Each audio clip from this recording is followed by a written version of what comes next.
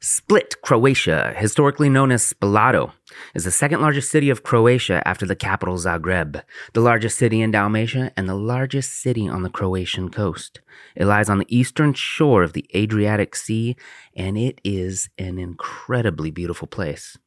I've been to Dubrovnik and now Split, and next time I go back, I'm going somewhere else in Croatia. This was never even on my radar until a few years ago.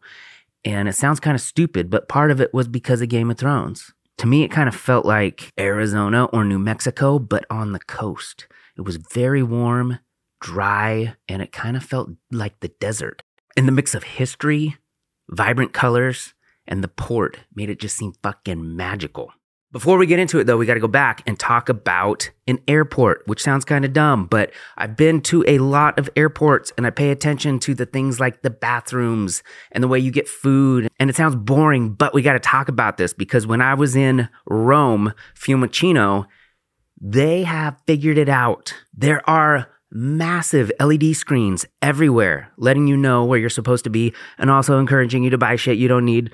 There are a number of beautiful boutique shops to buy things. It felt like the fanciest mall you've ever been in. They had a playground area for kids. They had these super advanced vending machines, ones that would had this robot arm that would make coffee for you with an app you could download that would help you make the coffee. And then check out the water soap dryer action in the bathroom. So sleek and elegant and unlike anything I've ever seen. There are strategically laid out stanchions with little glass windows, and each gate has more LED that changes based on what the flight is. And it shows you a picture of where you're going and all this other information that you need. Fiumicino is fucking amazing. And so I flew there from Rome to Split. And when you get to Split, their airport is gorgeous too. As you can see from outside, they really paid attention to making this a beautiful statement of architecture. The airport is about a 30-minute shuttle ride from downtown central Split. And when you get there, you are just a few-minute walk from Old Town and Diocletian's Palace.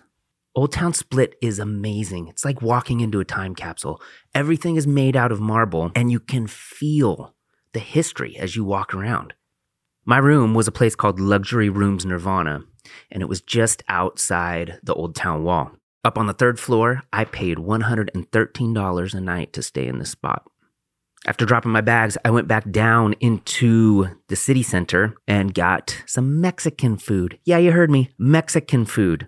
Based upon Yelp reviews, Sanctuary Cantina Mexican made an incredible burrito. I had the pork carnitas and Smajki Pilsner beer, which is brewed in Croatia.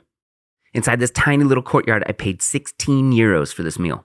Of all the places I went on this trip, I heard English the most in Split. So if you're apprehensive about traveling to European countries and not being able to communicate, this is a wonderful location for English speakers. There are also an incredible number of beautiful people, just like Nice and Monaco. Walking around the boardwalk, you could tell this was a destination for Europe's affluent crowd. So I spent the better part of the afternoon taking a bunch of photo and video. And then when nighttime came around, I decided to go get some dinner. And I sat out in the courtyard at Kavana Central Restaurant. And I ordered the stroganoff and zlatny medzvev. I paid 32 euros 50 for this meal. I was there for about 90 minutes thinking, smoking cigarettes, watching people, and really started to think about how another major difference in Europe versus America is it seems like when you're in America, you are basing your opinion of the restaurant on how often the waiter comes back and asks you if you need something. Do you need more water? Do you need this? You want more bread? In Europe, they don't mess with you. They don't talk to you. They ask you what you want. They bring it at some point in the next hour, hour and a half, and then they just let you eat. They don't check in on you. They don't pressure you to leave. They're not getting tipped. So you can sit there literally all day long if you want to. It makes for such a different dining experience. After dinner, I went to get some gelato, stracciatella, and salted caramel for €4. Some dude asked me if I wanted to party, which meant, do I want some drugs? But I told him no. I went back and went to sleep. I got up very early the next morning to walk up Margin Hill. The hike up this hill gives you multiple opportunities to take some beautiful photos of Split. And as you're going, you hear cicadas in the trees. Cicadas are these tiny little bugs that are very loud. And I recorded the sound level at 80 decibels, which is the equivalent of being in a downtown metropolis and hearing traffic go by. At first you notice it and you're like, what is that? And you're looking around at the trees and you can't see anything. And then after a while, you kind of forget that it's happening. It just becomes part of the experience.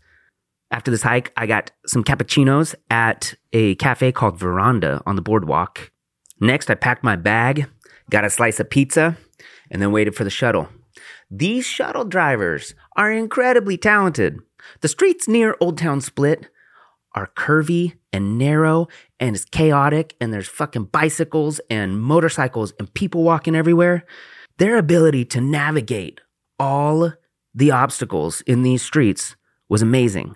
This was easily one of my favorite destinations on the trip, and I will definitely be going back at some point in the future. So the shuttle bus took me on that 30-minute drive from Old Town back to the airport, and I got in line to fly to the next destination, which is Berlin, Germany. Summertime.